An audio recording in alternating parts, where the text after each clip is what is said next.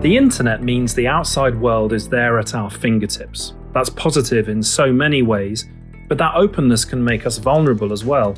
No more so than young people who suddenly have a potential connection to people who may wish to do them harm. TalkTalk and other ISPs partner with the Internet Watch Foundation, whose mission is to minimize the availability of online sexual abuse content. They're seeing a worrying rise in self-generated imagery, where young children unwittingly cooperate in their own abuse. It's a difficult topic to discuss, but one society can't shy away from. I'm Dominic Laurie, Head of Comms at TalkTalk, and I spoke to Susie Hargreaves, CEO of the IWF, about their latest campaign.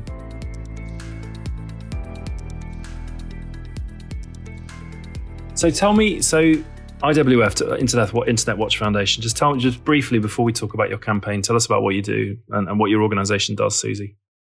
Okay, the IWF is the UK hotline for reporting and removing online child sexual abuse. And that's content that could be hosted anywhere in the world. We've been going for 25 years and we're funded by the internet industry, including TalkTalk. And the internet industry pays for us to run a hotline so members of the public can report suspected child sexual abuse content to us. And we also have the ability to proactively search for images and videos. And then when we find them, we work with international law enforcement, with industry, with other hotlines to get that content removed.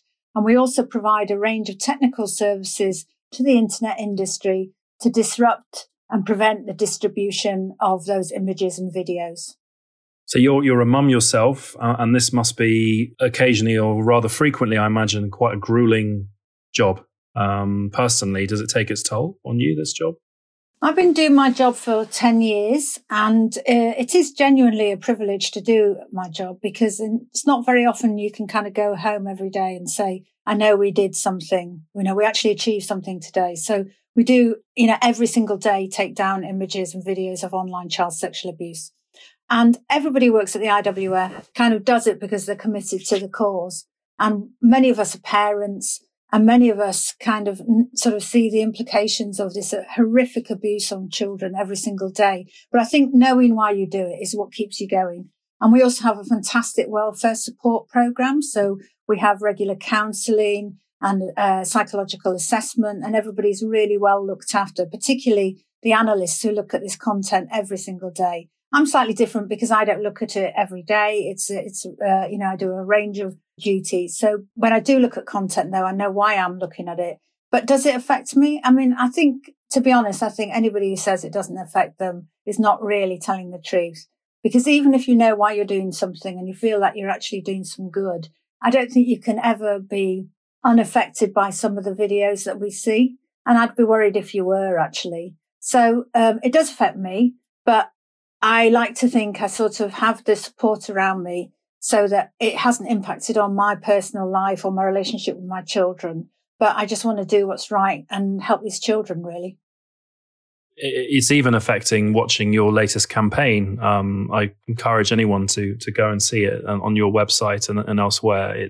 You've got a creative for young girls to engage with. You've also got something that was relevant for me because I'm a father of a young girl, and it shows essentially a teenage girl in her bedroom, and you're showing the actual men that are trying to groom her.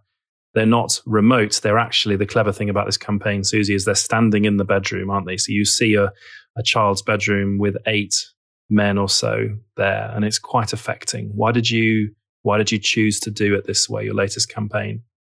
Well, our campaign is about self-generated content. So over the last few years, we've seen a shocking rise in self-generated content. And that's content which has been created in children's bedrooms or domestic settings, where a child has a laptop, a tablet, camera-enabled device, an internet connection, and they are clearly being tricked and coerced and encouraged into engaging in sexual activities. And we've seen an astronomical rise in this content. So last year, we saw a 77% increase in this type of content. And nearly all of these children are girls aged 11 to 13.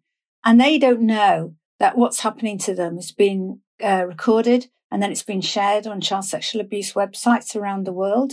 So they're completely unaware of that.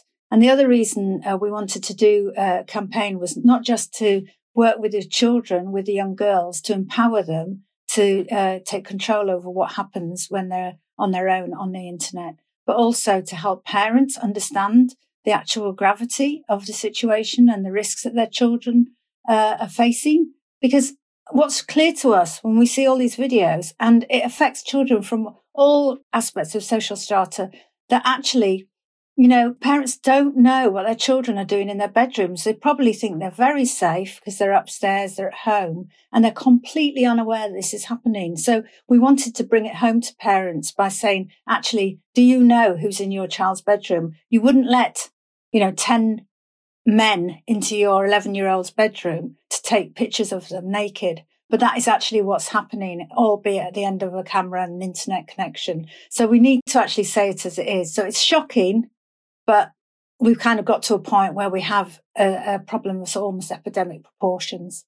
Why is it rising so much? What is it, 70% rise last year? Is that to do with COVID and kids being not at school and in their rooms more? Is it the fear that COVID creates and sort of the desire to connect? What is it? I think, we can't say, categorically why it is, but we can sort of tell you what we see and say what we think is happening. So we did actually see a rise in the numbers across the board during COVID. In our first lockdown last year, over a 4-week period, 3 of our ISPs in the UK shared data with us to show that 8.8 million people had attempted to access our blocking list in the UK alone, which was a kind of really scary figure. And then what you have, but common sense will tell you what you have if you've got children online all day, and you've got perpetrators online all day, you're going to see a massive increase in the amount of abuse of children online. So, the police statistics prior to lockdown was that at any one time there were 100,000 people looking for children online, and they've upped that to 300,000 perpetrators at any one time in the UK. So, that you can sort of just work it out for yourself that actually if you've got 300,000 people looking for children to abuse, you're going to see more child sexual abuse. So the heartbreaking thing is, of course, is that the teenage girls or the preteen girls sometimes, sadly, let these people, men mostly, into their bedroom virtually. What should these girls be looking out for? What should be top of mind? What is your campaign saying? Well, first of all, it's absolutely essential that children are not scared and they are not blamed for what's happening to them. They are not the ones who are being manipulative in this relationship. So we wanted to make sure that our campaign, and there's 2 aspects of it. One is for the parents and carers, which is very hard hitting. The aspect for the girls out loud, is very much an empowering one about take control. So we say to them, report, block, and tell someone. So we've got lots of social media influencers sort of talking about it. We've got lots of resources for girls. Likewise, we've got lots of resources for parents. But what I'm trying to understand is, are the girls not realizing something's wrong when you sort of midway through, or is it the judgment that's impaired? Is it that they feel scared to get out as soon as they realize something isn't what should be? What's breaking down here? Okay, so I think there's a whole range of reasons why girls are creating self-generated content. And they range, unfortunately, from, the clear sort of blackmail coercion where they've been tricked into sharing a quite mild photo, and then it's got worse and worse and worse. And you can see that almost one-to-one, nasty coercion taking place, through to girls on popular sites who might just be doing stuff because they've been encouraged to do stuff, or they've been flattered to do stuff, and they look like they're kind of enjoying the process and they're kind of engaging with it. Often they clearly have no idea that the person at the other end of the camera is actually probably, a man who's attempting to get them to do stuff so they can record it. So we know from the survivors we've talked to, they often thought they were sharing pictures with peers, with people the same age or girls the same age. And in that case, what are the warning signs? So that there must be a warning sign for all of these girls that they can tell when something's wrong. I think the warning signs are that people shouldn't ask you to take your clothes off, or so the warning sign. No one, even if it's a friend, even nothing. No. That's the message. Nothing. No one. So the message is if someone asks for a nude, if someone asks for a naked picture, don't do it. You're under no obligation to do it. And it's very hard when people are saying, especially they're flattering you and saying, well, if you were more grown up, you would do this. But, actually what we need to get the message across is to say, no, block, report, and, actually be empowered to say, no, I'm not going to do that. I'm going to sort of take control myself. So I think that's what we're trying to do through this campaign. Even if you think that person might be some sort of friend, that you think that might be someone your own age that, has your best interests at heart, what you're saying is very, very rarely or never will they be having your best interests at heart if that's what they're asking you to do. Absolutely. I mean, I don't think anybody has your best interests at heart if they ask you to share a naked picture when you're 11 or 12 years old. So, we need to just get that message across. It's not normal. If someone asks you in a classroom, could you just take your top off, and you wouldn't do it. So, we just need to apply the same offline and online rules. And the answer is not to do it in the first place, but to push back, report, block, and tell somebody. And you spoke about parents, which is the other set of people that you're aiming at your campaign. You said very powerfully that parents rarely know what's going on in their child's bedroom. They think they're safe just by physically being there. What can parents do short of sitting behind the child's shoulder every minute of every day, which wouldn't be tolerable for either party? What can they do? Okay, so I don't think it's realistic to ban, computers or ban phones. And we've always pushed for sort of age-appropriate supervision for children. So clearly, a 5-year-old needs different supervision to a 17-year-old.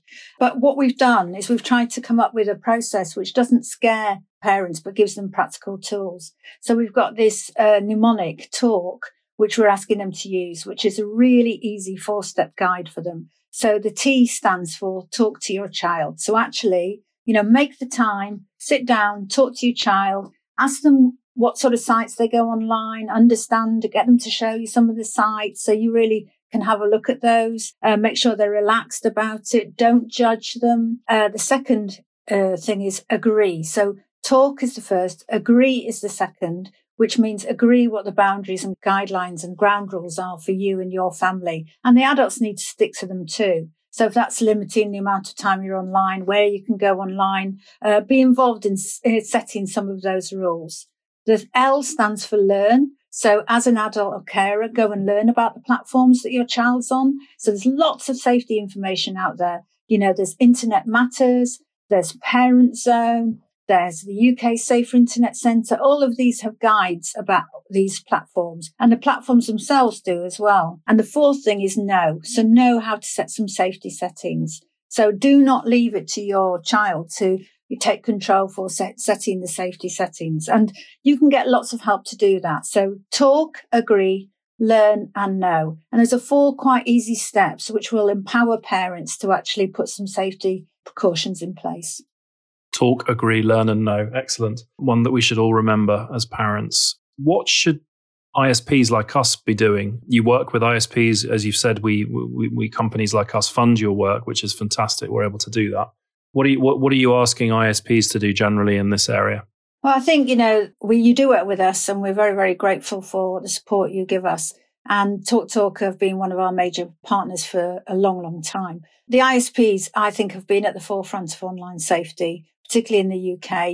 You set the filtering, the parental filters, you have safety settings. I think it's absolutely essential that the ISPs ensure that when people get their internet connection, that those are actually properly put in place or people understand them, which, I think we all know stories about, when somebody comes and fits your internet connection and they kind of go, I'll just turn these off for you or whatever, So just making sure that parents are really aware in the installation and setup that there are all these safety settings available there and then. I think the fact that the ISPs support Internet Matters is actually critical. So you actually have got a commitment to online safety, and you have another number of campaigns that are run via Internet Matters. So actually, the partnership between even like the IWF and Internet Matters and other NGOs working in the space is essential. So I pretty much think, given the way ISPs work, and particularly in the UK, I think you set the standard for ISPs around the world because you already engage in this in a really sensible way. You also take, for instance, our blocking list, which is really important. Are you an optimist? Is it hard to stay an optimist in this job? People sometimes say to me, well, what's the point? It's like, it's just a drop in the ocean, what you're trying to do. And it is a war of, attrition or whack-a-mole, as we say, because unfortunately, I'd love to say we didn't find any content last year. And every year we actually see more and more content that we have removed. But I am an optimist because we have some fantastic results that we can show the rest of the world. So the UK hosts less than 0.1% of this content. And that's because collectively, the internet industry, law enforcement, IWF, we all work together and we immediately have that content removed if we find it. So we have a zero tolerance approach to hosting content. That's not mirrored around the world. But if everyone did what we did, there'd be a way in which we could, attack this content and get it removed.